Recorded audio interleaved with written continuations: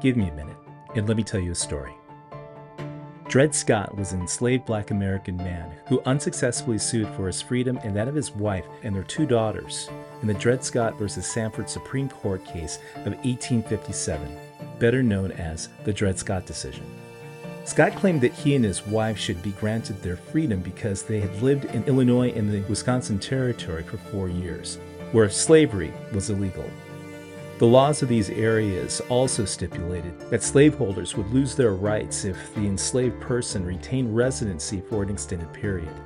But this Supreme Court ruling, decided 7-2 against Scott, found that neither he nor any other person of African descent could claim citizenship in the United States, and therefore Scott could not bring suit in federal court under diversity of citizenship rules.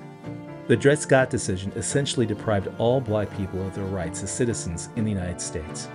This decision made it impossible for a person of African descent to receive fair treatment under the law anywhere in the country. I'm James Edward Mills of the Joy Trip Project, and this has been an Unhidden Minute.